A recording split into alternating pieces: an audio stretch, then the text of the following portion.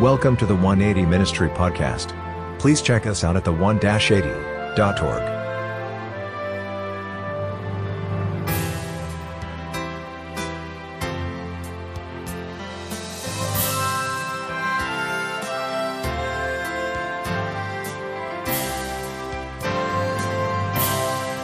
There's power in prayer. Right now, I would like to invite your attention to two passages of Scripture. First, I would like to invite your attention to the book of Acts, Acts chapter 12, beginning at verse number 1. That's the book of Acts, chapter 12, beginning at verse number 1. And once you have that scripture, I want you to put your finger right there for a moment.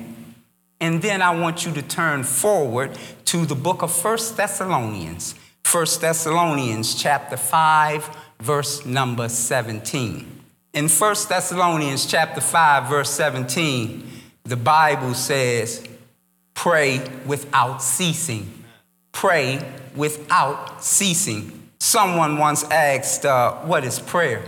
And someone responded that prayer is a solemn request for help or an expression of thanks addressed to God. Someone else said that prayer is a way of inviting God into your circumstances. In 1 Thessalonians chapter 5, verse 17, Paul encourages the Thessalonian believers to pray continually, to pray fervently, to pray without ceasing. This verse should encourage us as believers today to pray without ceasing. Why? Because the return of our Savior and Lord is fast approaching. Now, if you will, church, I would like for you to turn with me to the book of Acts, Acts chapter 12, beginning at verse number 1. Amen.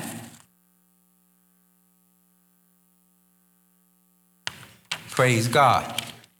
Acts chapter 12, beginning at verse number 1. And the word of God reads as thus. In fact, we will be reading verses 1 through 5, and then we will drop down to verse number 11. Amen. The word of God says, now about that time, Herod the king stretched forth his hands to vex certain of the church. And he killed James, the brother of John, with the sword. And because he saw it pleased the Jews, he proceeded further to take Peter also. Then were the days of the unleavened bread. And when he had apprehended him, he put him in prison and delivered him to 4 quadrants of soldiers to keep him, intending after Easter to bring him forth to the people. Peter therefore was kept in prison, but prayer was made without ceasing of the church unto God for him. Now, if you will, drop down to verse number 11. And the word of God reads, and when Peter was come to himself, he said, now I know of a surety that the Lord hath sent his angel and have delivered me out of the hand of Herod and from all the expectation of the people of the Jews. At this time, church, I would like for us to focus our attention this morning on verse number 5. Verse number 5 says, Peter therefore was kept in prison, but prayer was made without ceasing of the church unto God for him. May the Lord add a blessing to the reading, to the hearing, and now let us prepare to get an understanding of God's word. If I had to place a title upon this message this morning, I would have to entitle it, There's Power in Prayer. There's power in prayer. And I ask right now if you would pray with me, please. Oh, gracious and most merciful Heavenly Father, we come before your throne of grace and mercy, dear God, recognizing that, yes, we've made some mistakes, that we are imperfect creatures, but we come before one that is perfect. And we thank you, Almighty God, for your mercy, your grace, your love, and your compassion that you have extended anew unto us this day. And now, dear God, as we have gathered in this place, we are looking for a word from you. You know, Almighty God, I don't have it. But I ask you, dear God, to just use me as a servant that you may deliver this meal unto your children. They have enjoyed the delicious appetizers thus far. They've enjoyed the songs that were sung, the musical notes that were played, the prayers that were prayed. Right now, dear God, they've saved room for the main course. And that main course is your word. Yes. So, dear God, I ask that you would remove me from me, replace me with thee, and that you would impart unto your children what you have for them today. And as always, Heavenly Father, we won't be selfish. What we gather here from you today, we will take it and go out and share it with others, that others may taste and see that the Lord is good. We pray these things in the precious name of Jesus the Christ. Our soul says, amen. Amen. Amen. In verse number 1 of Acts chapter 12, it says, now about that time. Now, I have to stop right there, church, because when I was reading this chapter, I had read those 4 words and I had a question. Now, about that time, what time is the writer referring to? Could he be referring to the time of 1128? I don't think so. And in order for me to understand the time in which he is talking about, I had to go back in time. Back in time to understand what was going on at that time.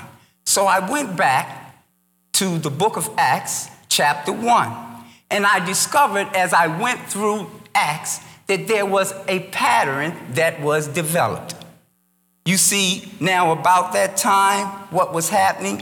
Well, in Acts chapter 1, verse 13 and 14, the scripture tells us that while they were in the upper room, that there abode 11 men and a few women. Also, you had Jesus' mother, she was there, as well as his brothers. So you had a total of 11 and some others. And in Acts chapter 1, verse 15, the word of God tells us now that the number is 120.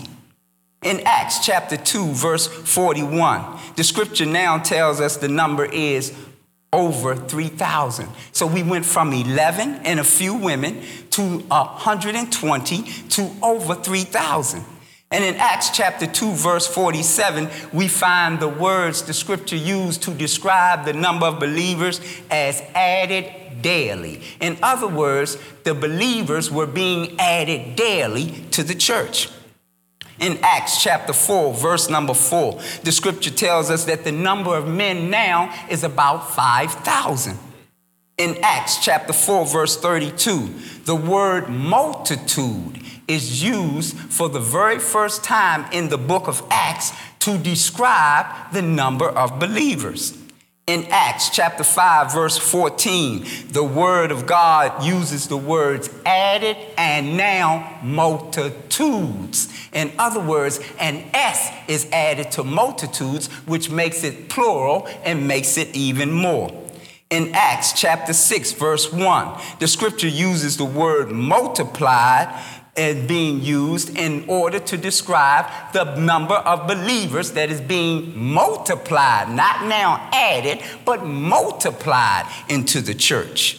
In Acts chapter 9, verse 32, the church is growing deeper and wider. In other words, the message is going out wider, deeper, and further. In Acts chapter 11, verse 21 and 24, the scripture uses the words a great number and much people to describe the believers that is being added to the church. So as I stop there, and now I'm back in Acts chapter 12, verse number 1, and it says now about that time. What time is he talking about? I think he's talking about the time in which the church is beginning to grow. And it says now about that time that Herod the king. Now, I have to pause there also, because when we're dealing with individuals, we want to know who they are. I'm quite sure, Brother Ron, when you deal with people in your business, you want to know who they are. So I want to know who this Herod the king is. Well, according to the Jewish historian Josephus, and as well as the Acts of the Apostles, Herod the king is none other than Herod Agrippa. Now, this Herod Agrippa, he had this knack of wanting to have popularity with the Jewish religious leaders. I'm talking about the Pharisees, the Sadducees, the Sanhedrin Council. He sought popularity with them. And the scripture says that now about that time that Herod stretched forth his hands to vex. To vex means to bring harm to injure, to try to destroy. He stretched forth his hands to vex certain of the church. So does that mean that Herod had an issue with the church, that he sought to injure, or to do harm with the church? Well, I don't think so. Because the scripture says that he stretched forth his hands to vex certain of the church. So in other words, Herod wasn't just had an issue with the church. He only had issues with certain members of the church. So that's why he stretched forth his hand against them. He was seeking popularity from the religious leaders, so he stretched forth his hand against certain of the church. Now I begin to ponder this question. What certain of the church did Herod have an issue with? Now, could it be that he had an issue with those that came into the sanctuary and sat in the pews and went to sleep? No, I don't think Herod would have an issue with them. Could it be that he had an issue with those that came into the sanctuary on the Sabbath day and they brought their Bibles, but yet this is the only day that they even picked up their Bibles? No, I don't think Herod had an issue with that.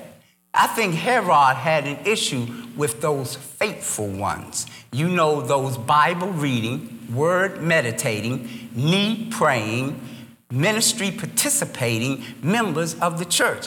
He had issues with those that spoke boldly against the Lord and those who had positions. Because in verse number 2, it says that he killed James, the brother of John, with the sword. And because he saw it pleased the Jews, those religious leaders, it says that he proceeded further to take Peter. And now I'm asking you to go inside the mind of Herod. He takes James, the brother of John, he's an apostle, of course, and he has him killed with the sword, and he sees that this pleases the people. Now, remember, James is just a minor member there. He is not as bold and outspoken as Peter. So Herod thinks this: if I took James and I had him beheaded, this minor figure, and the Jews rejoiced over it, how much more will they rejoice if I was to take Peter, the boldest speaker of the apostles, and if I was to execute him? That would increase my popularity, and that will have them to like me even more. The scripture says, and when he had apprehended him, he had Peter arrested. He had Peter arrested. And then it says he had him put in prison. Now, some of us may feel sorry for Peter, but I didn't feel sorry for Peter, because as reading through the book, this is not Peter's first go-round of being in prison. No, it's not. If you turn back with me to the book of Acts chapter 5. In the book of Acts chapter 5, praise God, verse number 18, and matter of fact, we'll start at verse number 17. The scripture says, then the high priest rose up, and all they that were with him, which is the sect of the Sadducees, and were filled with indignation, and laid their hands on the apostles, and put them in common prison. Now, Peter was one of those apostles that was put in prison. So this was not Peter's first go-round of being in prison. But do you know what, church? God had something different planned, because in verse number 18, it says, and they laid their hands on the apostles and put them in common prison. Verse number 19, but I got to stop right there, church. I have to stop right there because that word but, believe it or not, that's a very important word. Now, somebody might say, well, Elder, why is the word but so important? Well, I would have to take you back to the time when I was a little kid growing up. And yes, I can remember that far back. I know some people. But I remember as I was growing up, I was having trouble in school. I was having trouble in English class. Now, on Saturday mornings, I used to watch cartoons on TV. Now, I did not grow up in Adventist, so please do not hold that against me. But on Saturday mornings, I used to watch television and I used to watch cartoons. And in between those cartoons, they had this commercial called Scholastic Rock. And Scholastic Rock was a 30-second or 45-second commercial, but it taught you about math, or it taught you about science, or it taught you about English. And I watched Scholastic Rock, and I found out what a conjunction was. And the word but is a conjunction. A conjunction is used to hook up words, phrases, and clauses. Now, I remember the song. It goes something like, conjunction, junction, what's your function? Hooking up words and phrases and clauses.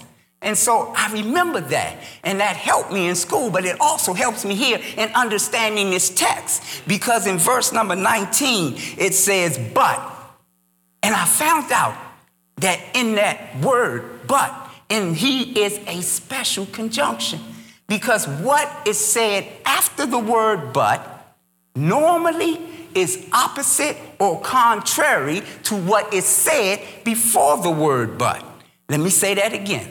What is said after the word but is contrary or opposite to what was said before the word but.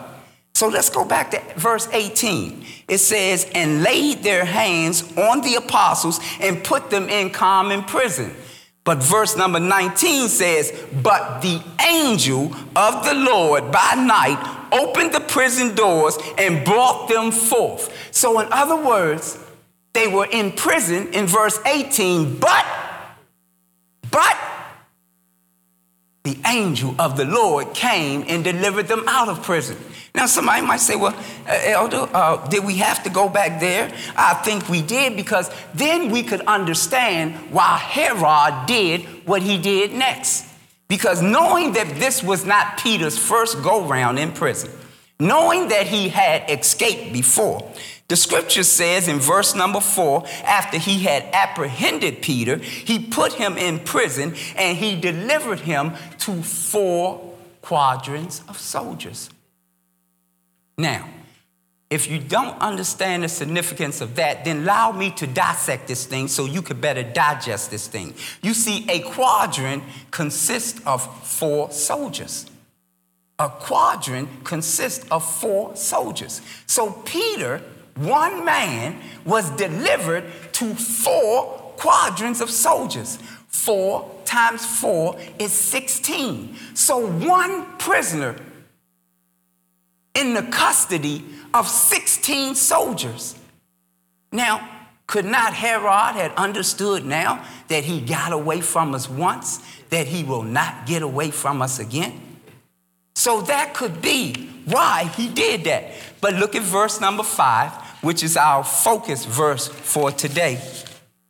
It says, Peter therefore was kept in prison. And then we see that word, church, but. And remember that but is that conjunction. And what comes afterward is opposite of what was said before. And it says, Peter therefore was kept in prison, but prayer was made without ceasing of the church unto God for him. Now, I know someone's probably saying, hold on, Elder, hold on. You said that it was going to be the opposite of what was said. Peter, therefore, was kept in prison, but prayer was made without ceasing for him. There's power in prayer, church. Yes. There's power in prayer. And how do I know that there's power in prayer? Because what came after but was Peter's release. Drop down to verse number 11.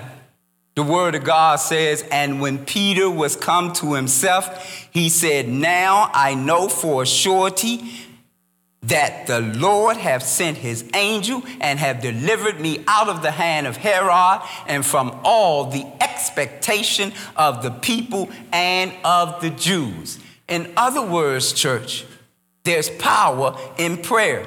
In Acts chapter 12, verse number 5, the Bible instructs us once again that prayer was made without ceasing of the church unto God.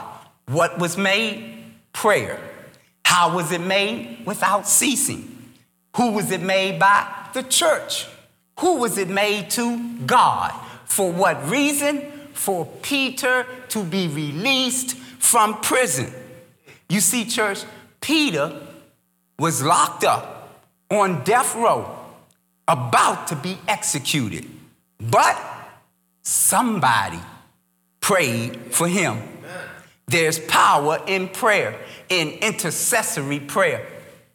That story of Peter in Acts chapter 12, it reminds me of two things. First of all, it reminds me of a song written by a lady by the name of Dorothy Norwood. Dorothy Norwood wrote a song entitled, Somebody Prayed for Me. And I know that my gift is not singing, so I'm not going to try to sing those songs to you. So I'm going to just tell you the lyrics to that song. It says, somebody prayed for me. They had me on their mind. They took the time to pray for me. I'm so glad they prayed, that they took that time to pray. I'm so glad they prayed for me. And then you can add anyone into those lyrics, whether it can be a relationship with someone or it could be the person's name. I think we all can associate with this when we can sing, my mother prayed for me. She had me on her mind. She took the time to pray for me. I'm so glad she prayed, that she took that time to pray. I'm so glad she prayed for me. Now, I said that the story of Peter reminds me of two things. One, the song that was written by Dorothy Norwood entitled Somebody Prayed for Me. But also it reminds me the story of a young man named Bob and the power of prayer. You see, church, Bob was a soldier, not in the U.S. Army, not in the army of the Lord, but in the army and the service for Satan. Sure, Bob was raised up in the church, but when he became of age, he got lost in the world, addicted to money, drugs, alcohol, and women. Satan had Bob enslaved, ensnared, and entrapped in his service.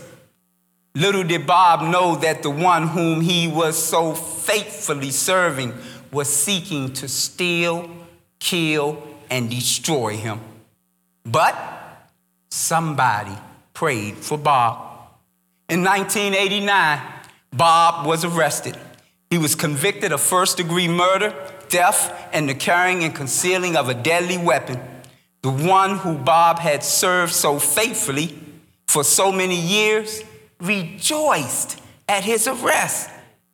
It had appeared that he had succeeded, triumphed, and was victorious in his quest to steal, kill, and destroy the life of Bob.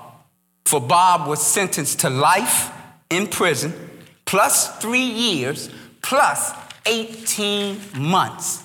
And those sentences were to be served what they call concurrently.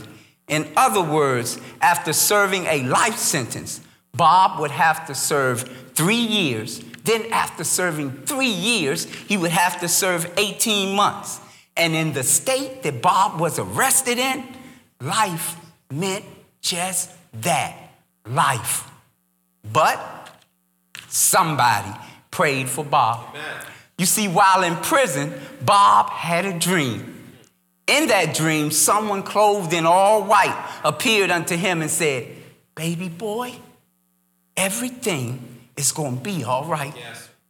It was then that Bob awoke crying with tears coming down his cheeks. He could not cry aloud for fear of awakening his cell buddy. So right there in that prison, on that top bunk, Bob got on his knees and he cried out to Jesus.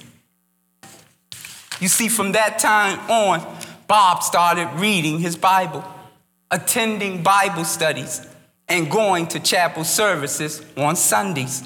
You see, it was not until 1992 that the Sabbath was revealed to Bob. And like most Sunday keepers, Bob kicked against the pricks. But the love of the brethren, the truth of God's word, and the guiding of the Holy Spirit led Bob to become an Adventist in 1999. Somebody prayed for Bob. Bob began to serve faithfully in the Adventist church inside the prison. He also helped the community inside the prison, assisting brothers in getting enrolled in self-help programs to better themselves and to prepare them for when they were released. All the while, Bob was always searching for an opportunity to tell someone about the goodness of Jesus. The enemy, Bob's former commander-in-chief, he did not forget about Bob, and he saw Bob's life changing.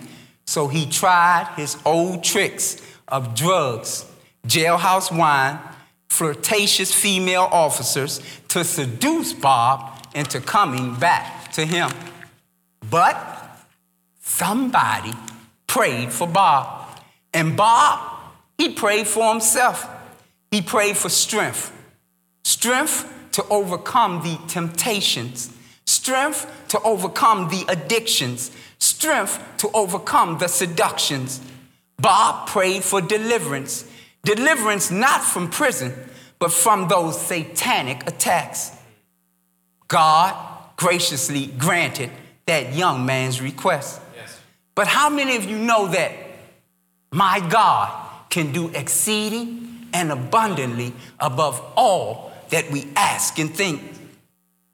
It was now the year of 2019, 30 years of incarceration, 30 years of faithful service to the Lord. Bob was now scheduled for his second parole hearing. He didn't think it to be nothing but another formality that he had to go through because in the state of Maryland, life meant just that, life. As Bob sat there before the parole board, prepared to answer their questions, Bob was surprised that they had no questions for him. They simply said that they were going to send his case up to the governor's office for parole. Now, of course, Bob was shocked, but Bob was not speechless. As he said, praise the Lord. God is good all the time, and all the time, God is good, which had become a favorite saying of Bob's while he was locked up.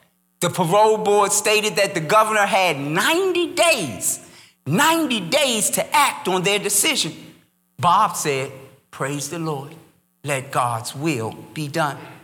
Somebody prayed for Bob because Bob never prayed to be released from prison. In his 30 years, Bob's prayer has always been, God, you know me better than I know myself. If you know that when I get out that I'm going to leave you, then don't let me out. I'd rather die in prison with you than to die outside of prison without you. The enemy did not forget about Bob. He was sticking to his agenda of attempting to steal, kill, and destroy him. So he launched his fiercest attack at Bob. During that 90-day period of awaiting the governor's decision, Bob did as his custom was, which is to be in the chapel on the Sabbath day. And while giving an exhortation, Bob felt something pop in the back of his head. He felt this pain go down his back all the way down to his feet. Bob began to get dizzy, and he developed a headache like he had never had before. Bob completed the exaltation. He completed the worship service. And afterwards, Bob sought help from the prison medical staff. They first gave him aspirin and instructed him to fill out a sick call slip and we'll call you to come in. All the while, Bob was in terrible pain. 4 days later, Bob was rushed 911 out of the prison to a local hospital. There it was diagnosed that Bob had had an aneurysm in the head. The doctors immediately began to run test after test after test because although they were unsure as to how the aneurysm sealed itself, they wanted to test to see if Bob had developed a case of meningitis. Meningitis coming from the leaking of the aneurysm inside the brain, possibly getting on the meninges that are inside the brain and causing meningitis. This could lead and cause a stroke in Bob's life. Now, the doctors may have been unsure as to how the aneurysm got sealed, but Bob knew. You see, just like Martha and Mary knew that Jesus can be 4 days late, yes, but he can still be right on time. Yes, sir. Somebody prayed for Bob. While in the hospital, the church inside the prison prayed for Bob. Also, the churches outside the prison prayed for Bob. Pasadena, Lithicum, Sligo, Beltsville, Seabrook, they all prayed for Bob. All the test results came back negative for Bob. After 6 days, Bob was released and sent back to the prison with some noticeable abnormalities. His legs were weak, his equilibrium was off, and he could not turn his head sharply in any direction. The doctors stated that possibly, in time, all those things could be restored. When Bob arrived back to the prison, Bob testified and gave God all the praise, the glory, and the honor for the healing. It was then that one of the members of the outside prison ministry team said, "Bob, the enemy was trying to steal your blessing because we have asked our pastor at our church to have you deliver a message and share a word with us in the month of June." You see, Bob was so caught up and focused on his illness that he had forgotten about the parole board's papers sitting on the governor's desk. Now, Bob may have forgotten, but God didn't. Somebody prayed for Bob. In February of 2020, Bob was once again called to see the parole board, who stated that the governor sent the papers back to the parole board and they have decided that on June 1st, 2020, that Bob was to be released on parole from prison. A lifer in the state of Maryland being released on parole. Nothing is impossible with God. Today, Bob is still serving faithfully in the Adventist church. In fact, Bob stands before you here today, a living testimony that there is power in prayer. We all know someone like Bob. Sure, they may not be incarcerated physically, but spiritually, they are locked up in the prison cells of their mind. And they need somebody to pray for them. Just like somebody prayed for Peter, just like somebody prayed for Bob, just like somebody prayed for you. Somebody prayed for you. And you know who that somebody is. And then there's others that have prayed for you that you don't even know. But God knows. There's power in prayer, in intercessory prayer. And thank God that in John chapter 17, verse number 20, that Jesus prayed for us. You see, while speaking to the Father about the disciples, in verse number 20, Jesus said, "Neither pray I for these alone, but for them also which shall believe on me through their word. My Jesus prayed for me. He had me on his mind. He took the time to pray for me. I'm so glad he prayed, that he took that time to pray. I'm so glad he prayed for me. Let us pray. Heavenly Father, in the precious name of Jesus the Christ, we thank you, Almighty God, for just having your spirit in the midst with us today. We thank you, dear God, for the words that were spoken. And we ask, Almighty God, that you would have this to resonate in our hearts and that we would take time to pray for someone. Because just as someone prayed for us, let us pray for others. Now unto him that is able to keep us from falling and to present us faultless before the presence of his glory with exceeding joy. To the only wise God, our Savior, be glory and majesty, dominion and power, both now and forever. And it's in the precious name of Jesus the Christ that we pray. Our soul says, amen. I leave you as I came, giving all praise, glory, and honor to our Savior and Lord, Jesus Christ. Please look us up online at the1-80.org and at the 180 YouTube channel. Please reach out to us with any questions or prayer requests. Until next time, thanks for listening.